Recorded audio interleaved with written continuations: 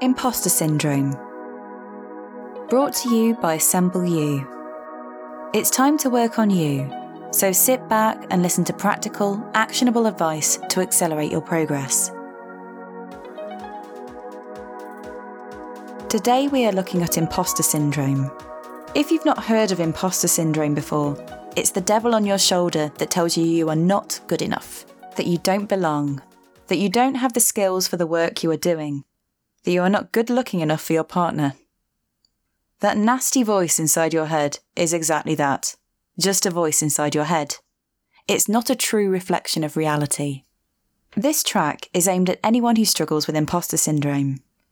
We're going to talk about how common imposterism is, some of the reasons behind it, and how we can more accurately judge our self-worth.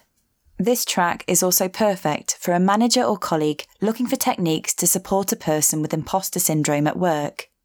Let's get going.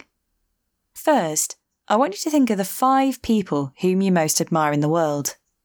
Maybe they're an old boss, a parent, a friend. Think about how incredible those people are. What is it that characterises them? Their ability to empathise? Their loyalty? Their prodigious talent? What do they share?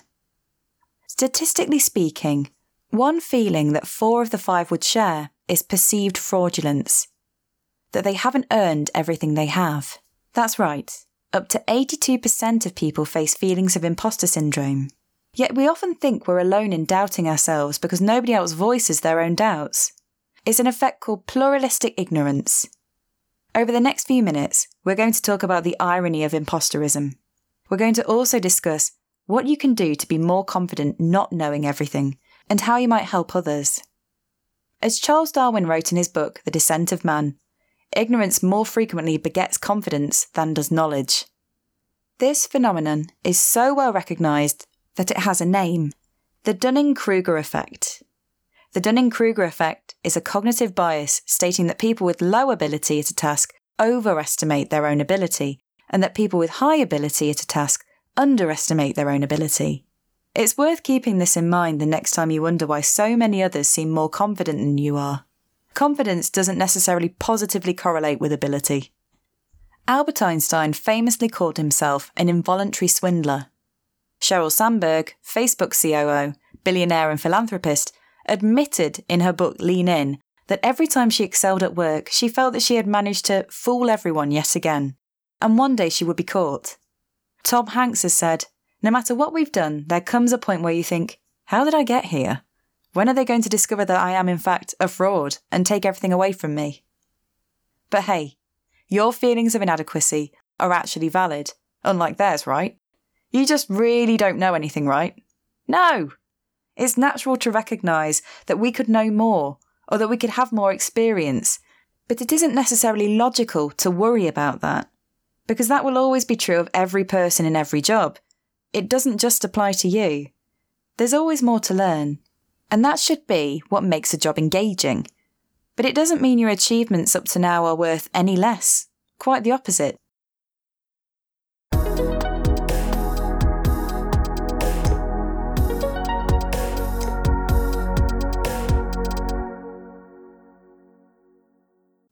So far, we've discussed what imposter syndrome is and highlighted the cute irony that it's actually most prevalent among high achievers who know the most. But what we haven't discussed are the best ways to deal with imposterism. People with feelings of imposterism, and those who manage them, will know that performance-related praise often fails to ease that anxiety. Instead, a more open conversation about imposterism may be required.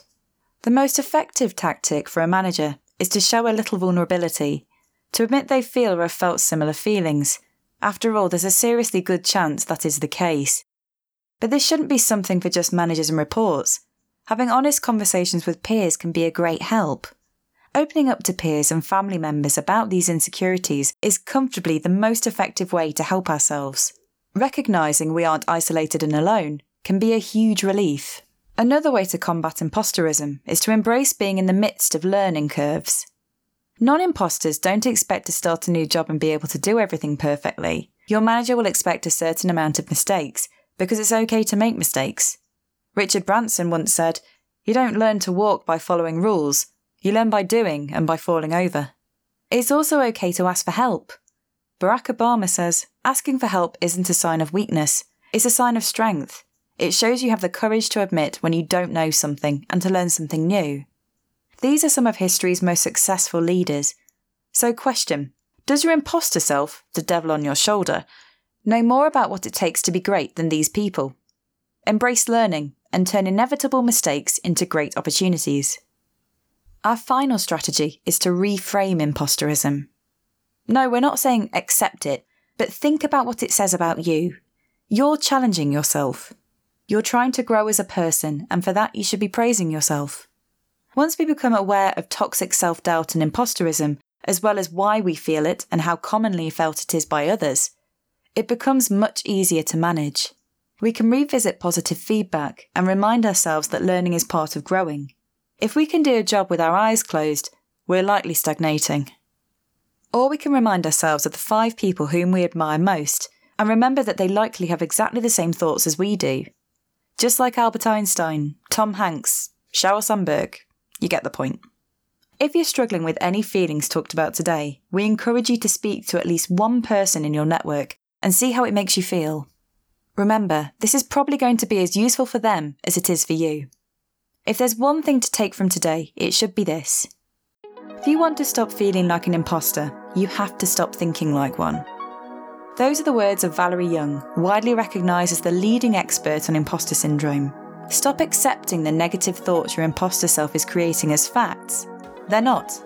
Embrace learning curves. Celebrate growth.